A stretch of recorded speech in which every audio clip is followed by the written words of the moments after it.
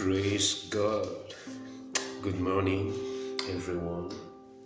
It's another day. Thank God for life. We thank God for eternal life. We thank God for the privilege to serve in the gospel. And today, still on the episode, I want us to look at something. I want to build on something leading to this same subject of focus. All right. First John chapter 3.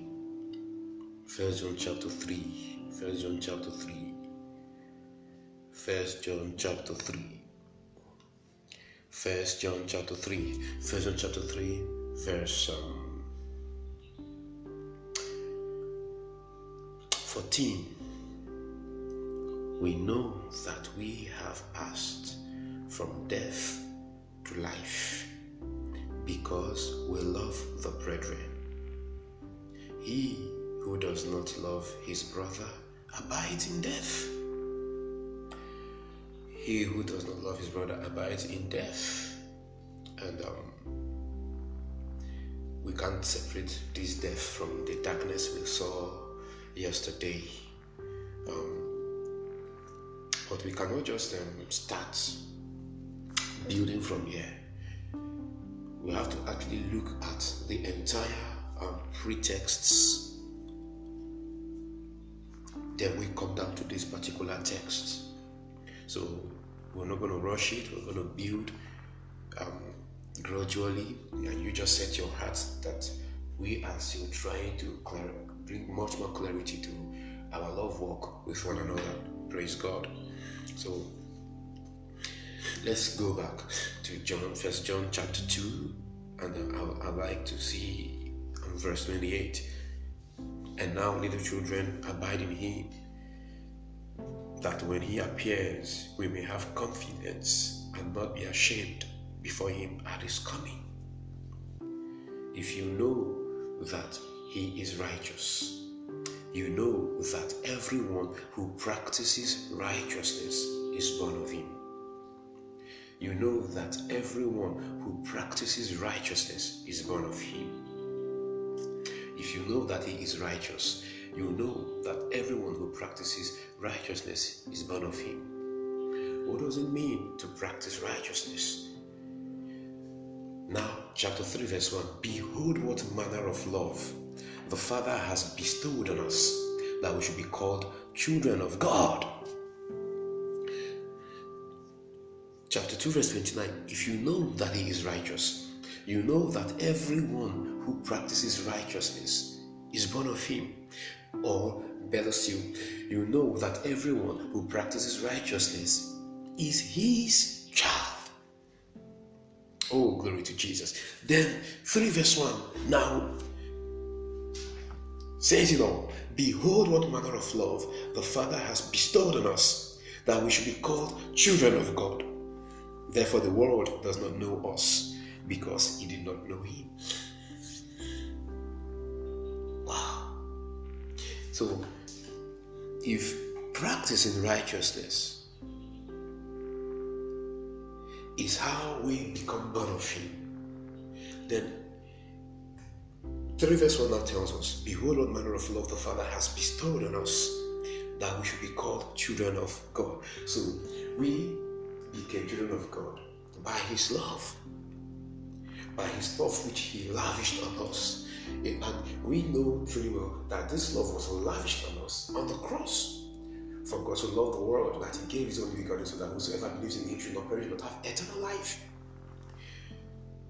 That we should become children of God. So it will imply that whatsoever we did upon the revelation of his love to us is our practice in righteousness. So, how did we become children of God? For God so loved the world that he gave his only begotten Son. That speaks of his death. That whosoever believes in him should not perish but have eternal life. In other words, the believing them is our practicing righteousness. We'll see that clearly. Beloved, we are children of God. See, there's no such a thing as one being a true child of God or not. If you have believed in the gospel of Jesus, you are a child of God. You are a child of God. Nothing changes that. He said, now we are children of God, and it has not yet been revealed what we shall be. But we know that when he is revealed, we shall be like him. For we shall see him as he is. It has not yet been revealed what we shall be. You see, this is speaking of our immortality. But we know that when he is revealed, when he appears, we shall be like him. For we shall see him as he is.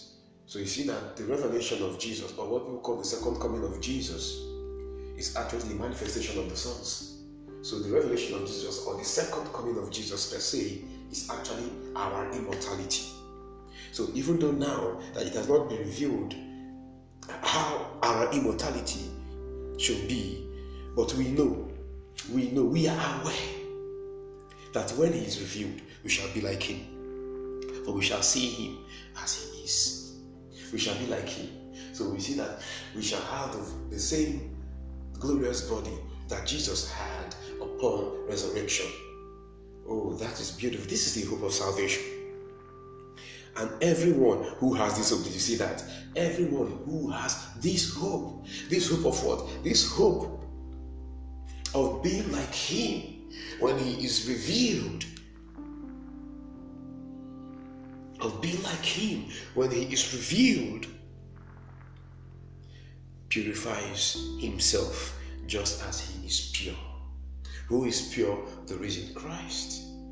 The risen Christ. The risen Christ. You purify yourself. You purify yourself. You consecrate yourself. You sanctify yourself. You see, your consecration, your sanctification is not to attain immortality. Rather, your sanctification, your consecration is because you have assurance of immortality. So whatsoever we are doing in expression of the nature of God in us is not to attain what he has already perfected in his Son for us. Rather, it is to express that nature of him in us. Praise God. And everyone who has this hope in him purifies himself, just as he is pure.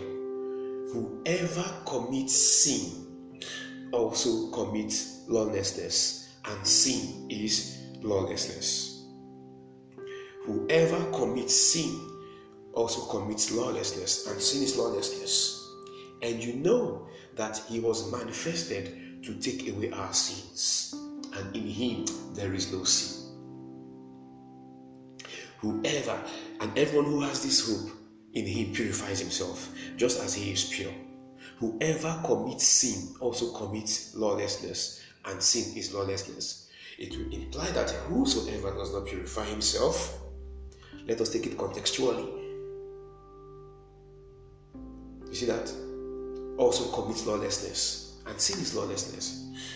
Because the word purify then has to do with consecration, sanctification. You separate yourself from things that are not of his nature. So he now said that whosoever commits sin also commits lawlessness.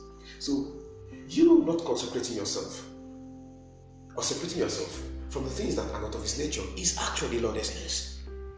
And sin is lawlessness. And you know that he was manifested to take away our sins, and in him there is no sin, and we are in him. So if in him there is no sin and we are in him, we live our lives from him. In him there is no sin. In such manner, our disposition should actually follow.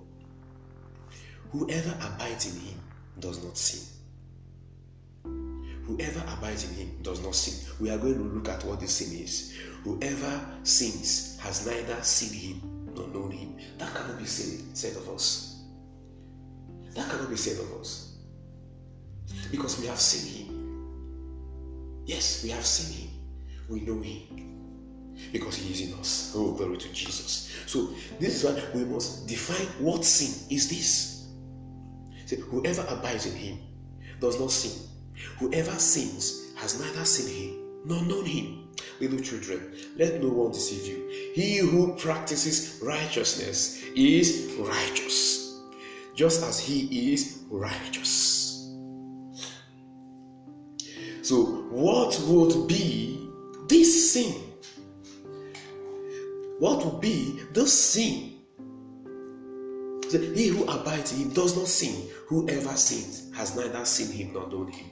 Little children, let no one deceive you. He who practices righteousness is righteous, just as he is righteous.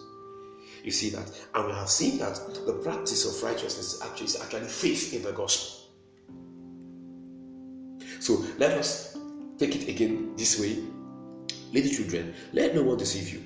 He who has faith in the gospel is righteous, just as he is righteous.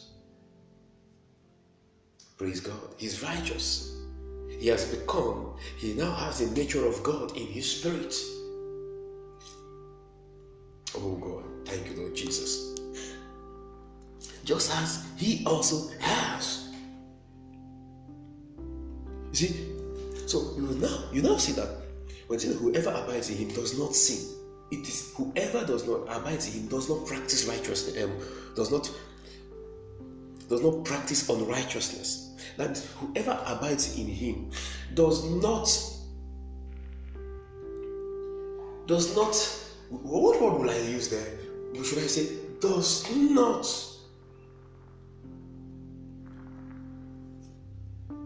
have unbelief towards the gospel, does not have unbelief in the gospel, does not have unbelief in the death, burial, and resurrection of Jesus Christ. Because you see, once you have believed, you have believed.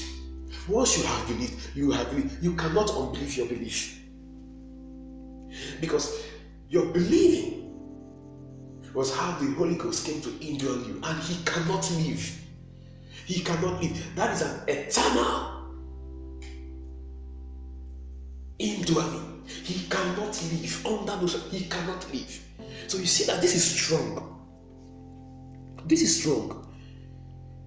Say, whoever abides in him does not sin. Whoever sins has neither seen him nor known him. So whoever does not believe in the gospel has not seen him, has neither seen him nor known him.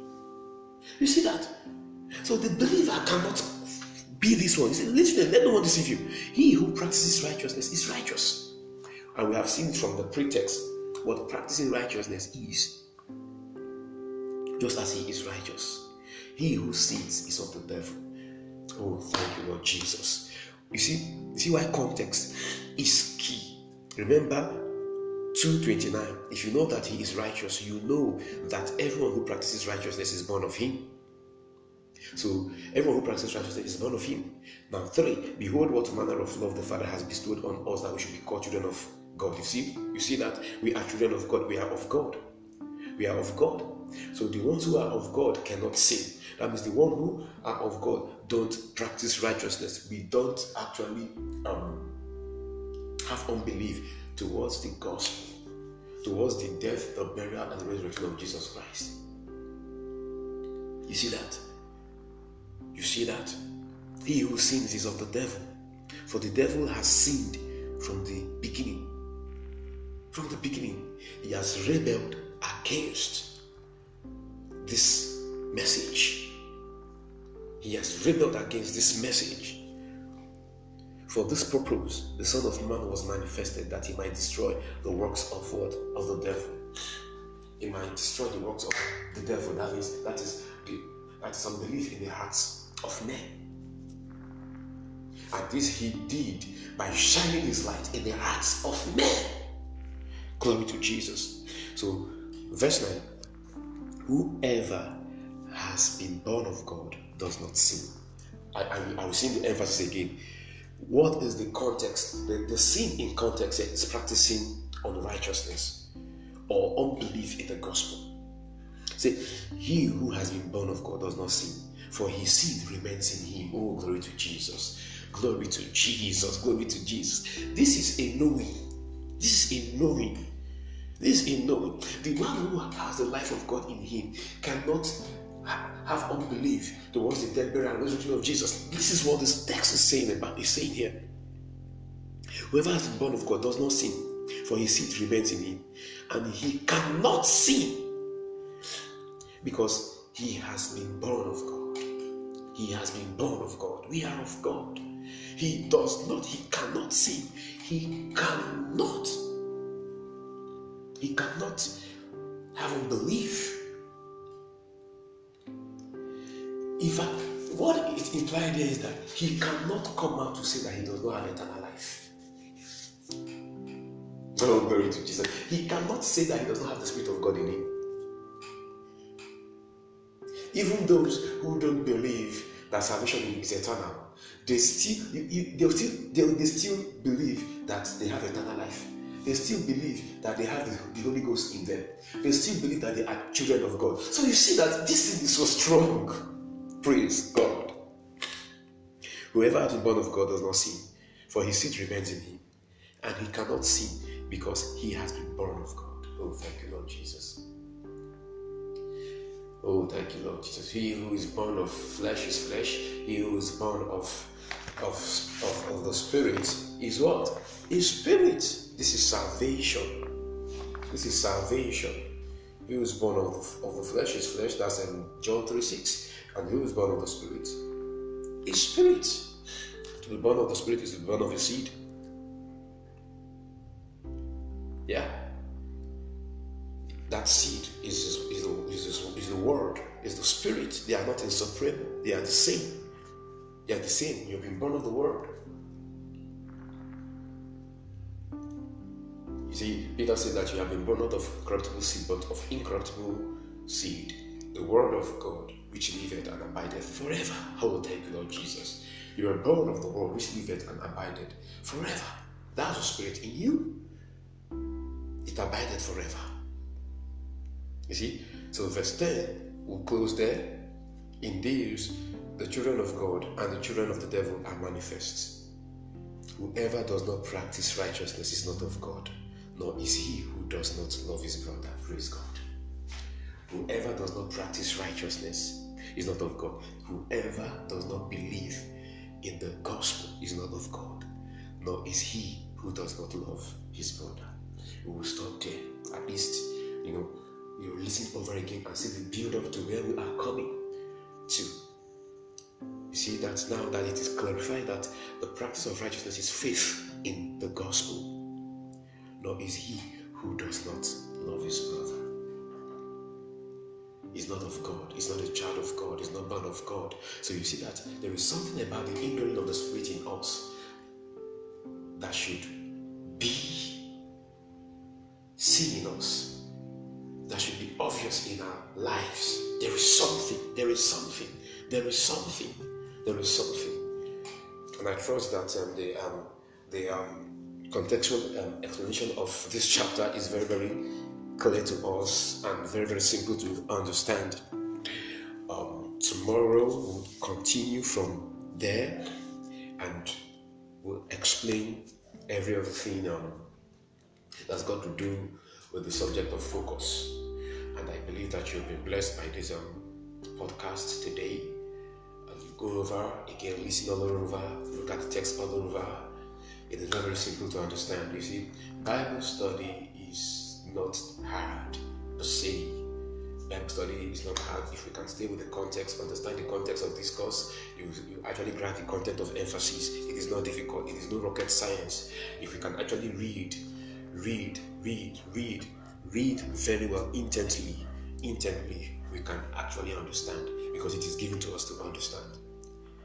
Thank you for listening. Thank you for following.